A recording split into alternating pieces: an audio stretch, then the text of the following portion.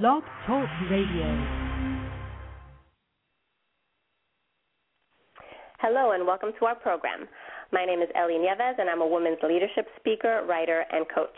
I'm also the founder and president of Leadership Strategies for Women, and through my speaking and coaching programs, I help individuals and organizations to develop leadership skills and set strategic goals that will help them to achieve their vision for success. For more information, you can visit my website at www.leadershipstrategiesforwomen.com. Today, we continue with our Women in Leadership series, and our guest is Dia Sims. Dia Sims has grabbed the reins on a fast-moving career in advertising and entertainment. As general manager of the Blue Flame agency, Sean Diddy Combs' in-house advertising agency, Dia oversees the strategic execution of all brands under the House of Combs. She has also played an integral role in the wildly successful resurrection of the ultra-premium Ciroc vodka brand. In her current role at Blue Flame, Dia works tirelessly to ensure that brand marketing plans have a strong tactical paradigm. The Blue Flame agency is supremely focused on delivering sales-driven programming that connects the consumer to their brands in lifestyle-driven arenas. Dia has a Bachelor of Science degree in psychology from Morgan State University and a master's in management with a concentration in contract management from the Florida Institute of Technology. Dia commutes to New York from Atlanta, Georgia each week, and she has homes in Atlanta, Georgia, and North Bergen, New Jersey. Dia, welcome to the show. Thank you. That's a fancy introduction. I love that. Thank you for having me today. Well, great to have you. So, Dia, besides what I've shared, can you share a little bit about your background? Absolutely. One of my first kind of major jobs with the Department of Defense as a contract specialist, having to do defense negotiations. And that is an industry it's heavily male-dominated. A lot of people have been in it for 20, 30, 40 years. So there are a lot of institutions and kind of practices in place that are difficult to change. And it was just really the perfect ground for me to really hone my skills and know that the number one thing that's most critical in being taken seriously is just extraordinary attention to detail. So me being kind of this fresh new college graduate in the rooms with these highly senior, gentlemen, in order for me to be taken seriously, it was just mission critical that I went over and above and really crossed every T and could really come to a contract negotiation, as a person to be reckoned with, if you will. That's great. Yeah, and going from there, I moved into working in radio, which is a totally random switch. But where I lived for the Department of Defense was like a really remote area, and originally from New York City, so I was kind of itching to get back to a city atmosphere. And someone had recommended it. Said, I think you'd be great in radio, and totally randomly. And that's kind of where I got my first bite working in the marketing and sales department. And from there, I just loved it and opened my own company out of Maryland for a few years and continued to work in marketing and sales in the radio industry in New York City, which eventually led me to working with Sean Combs because both his record label and his clothing company were my clients when I worked for Clear Channel Radio in New York. Well, that's good, and it's interesting that you made that transition from government to entertainment. And a lot of people think that they can't make industry changes or that the skills that they learn maybe in one area of their career they can't apply to another area, but this is a perfect example of how you were able to do both.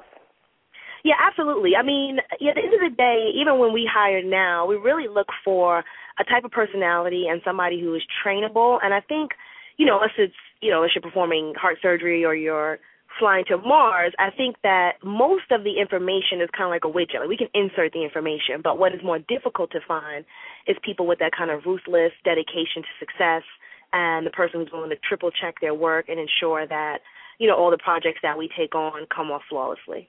Great. So what are 3 leadership lessons that you've learned throughout your career?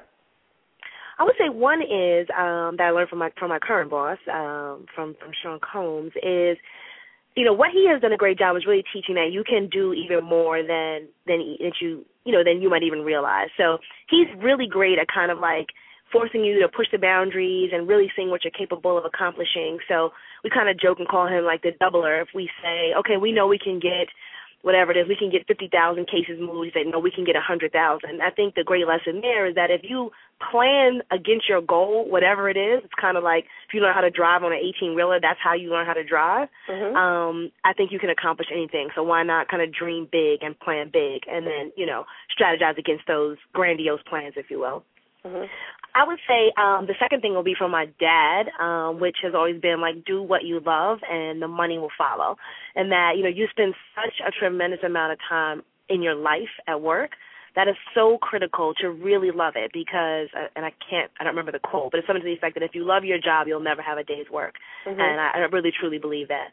And I would say, the third thing would be, I think, I learned this from my previous boss. Her name was Kristen, when I worked for Clear Channel in New York.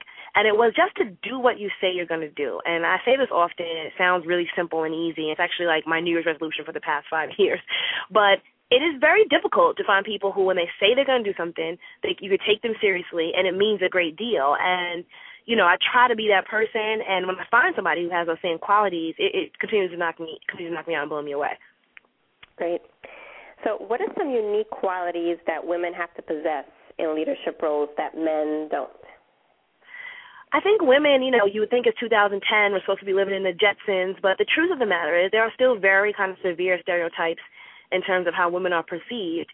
And, I say one thing that is something that I encourage is that, you looked at the period in the 80s and even in the early 90s where women felt like they had to act like men to be taken seriously. And I really don't believe that at all. I think, Ellie, I think you're an example of this, and I try to live as an example of this, that you can 100% be a woman, embrace your femininity and still be taken seriously. And instead, utilize the differences between women and men in a way that's professional and appropriate, of course. But, highlight that versus trying to bury it, because there's only one truth, and you're not a man, right? We're women. So if there are some benefits that we have to it, whether it's being more intuitive, whether it's being able to be, more nurturing with your team, whatever those things are, then I think we should capitalize on them versus trying to bury them. Great. So what are some unique aspects about the entertainment industry that you don't find in other fields? Well, I think, kind of back to what I said earlier about the Department of Defense, it is another industry that's heavily male-dominated from a leadership standpoint. And, you have to kind of govern yourself accordingly, that if you want to be in a leadership position, to ensure that you come prepared to kind of play with the big boys, if you will, and to be taken seriously.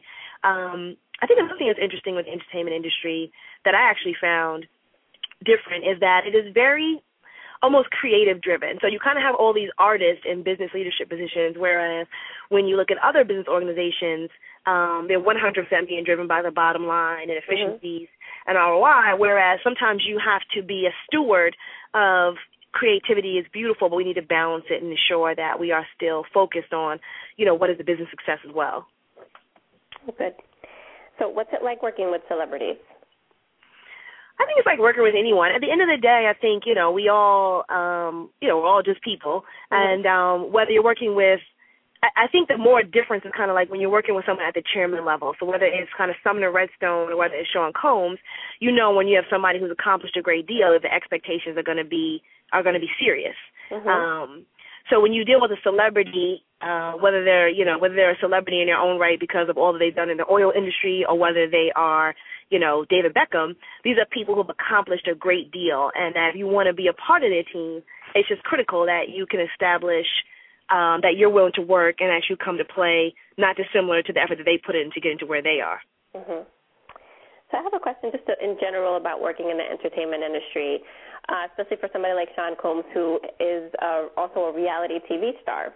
And I think when you have a reality TV star and people are watching them from their homes, the comfort of their homes, they have a tendency to believe that they know the person maybe better than they really know the person.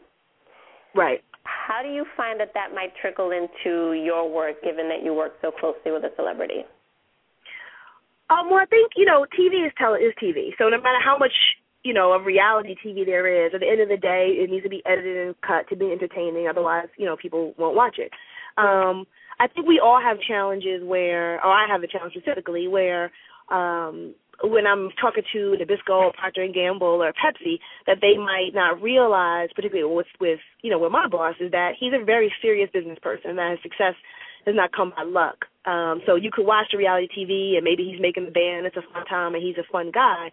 But, it's critical for us to also express that, he takes his work extremely serious. He's probably one of the most hardworking people, quietly might be historically unparalleled for his work ethic. So I think conveying that point can be a little bit of a challenge if somebody has a deep-rooted impression that, he's a reality TV star. Mm-hmm.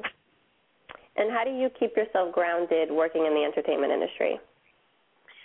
I don't take it any differently than working in any other industry. And, I guess, you kind of grow up in New York and you are surrounded by, people who eventually become celebrities, and when you walk down the street. So I know they say New Yorkers are a little bit jaded. I guess it's kind of fun to work on something that's relevant, and I love the ability and the opportunity to be able to use the celebrities around us to help shape kind of pop culture.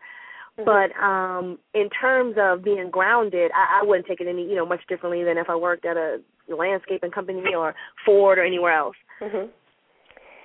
So you mentioned one strategy before that you put into practice when you talked about your attention to detail. Do you have any other strategies that you can share that you currently put into practice in your day-to-day work?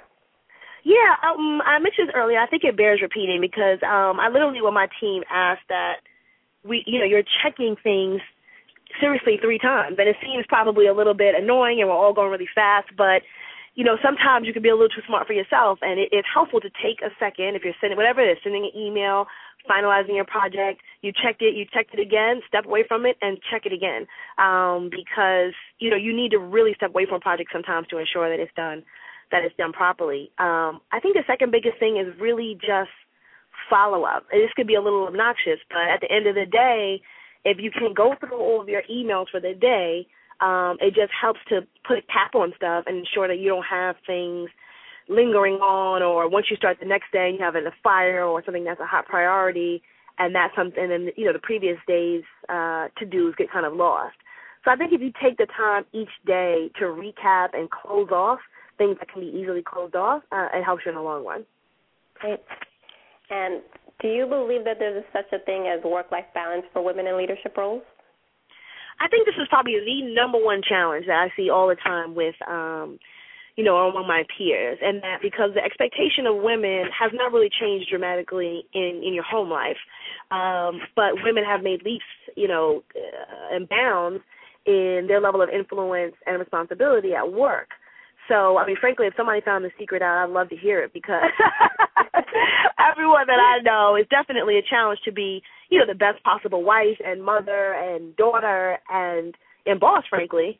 It is definitely something that is a work in progress. And, I kind of always say, I have a whole theory about you look at evolution, we have jumped very quickly from in the 1950s primarily being, housewives to running companies and heads of organizations, whereas men have been doing this for whatever it is, 700 years or however long it's been.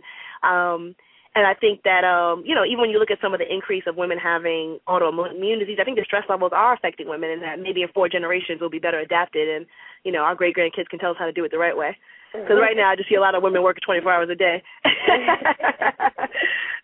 So how do you strive for balance in your own life, especially given that you pretty much live in 2 states? Well, I think the biggest thing is always be mindful of what's the most important thing. I love my job. I'm probably a bit of a workaholic, but by no stretch of the imagination does my work even come close to how much I value my family, my husband and my friends. And I think always keeping that in perspective that, there's really nothing remotely more important to me than them, helps you to keep focused on, okay, you got to you can't live to work, you got to work, to live, if that makes sense. Mm-hmm. Mm-hmm. So, many women believe that they have to assume masculine characteristics in order to achieve in leadership roles. Do you believe that this is true? No, I definitely don't. And I think it's a little bit impossible. And I think the biggest thing that's important for people in general is to be true to themselves. So it's disingenuous to try to take on masculine properties that are not yours. I think people read through that and it comes across as not being authentic. I don't think, there's stereotypical pieces about, women being overly emotional and this and that. I think you need to govern yourself in a way that's professional, the same way that men do. Mm-hmm. But I think you can 100% do that and be a woman at the same time. Great. And what's next for you in your career? I mean, the next thing is, you mentioned earlier the success we've had with the Ciroc brand. We're really excited about how well it's done, and we are, moving towards aggressively making that number one in the ultra-premium vodka category in the United States. And after that, working aggressively towards, how we kind of do that in the rest of the world, as well as we have a couple of new projects that we can't discuss yet, but be on the lookout in the next 6 months for some exciting new projects coming out of Sean Combs' camp. Great. So, Dia, thank you so much for sharing your insights with our listeners, and we wish you continued success in all of your endeavors. Thank you so much. It really is an honor, and I love what you're doing for women. I think it's awesome. Hats off. Thanks, Dia. And to all our listeners, thank you for tuning in. If you enjoyed the show, drop me a note on the Leadership Strategies for Women page on Facebook. Until next time, God bless.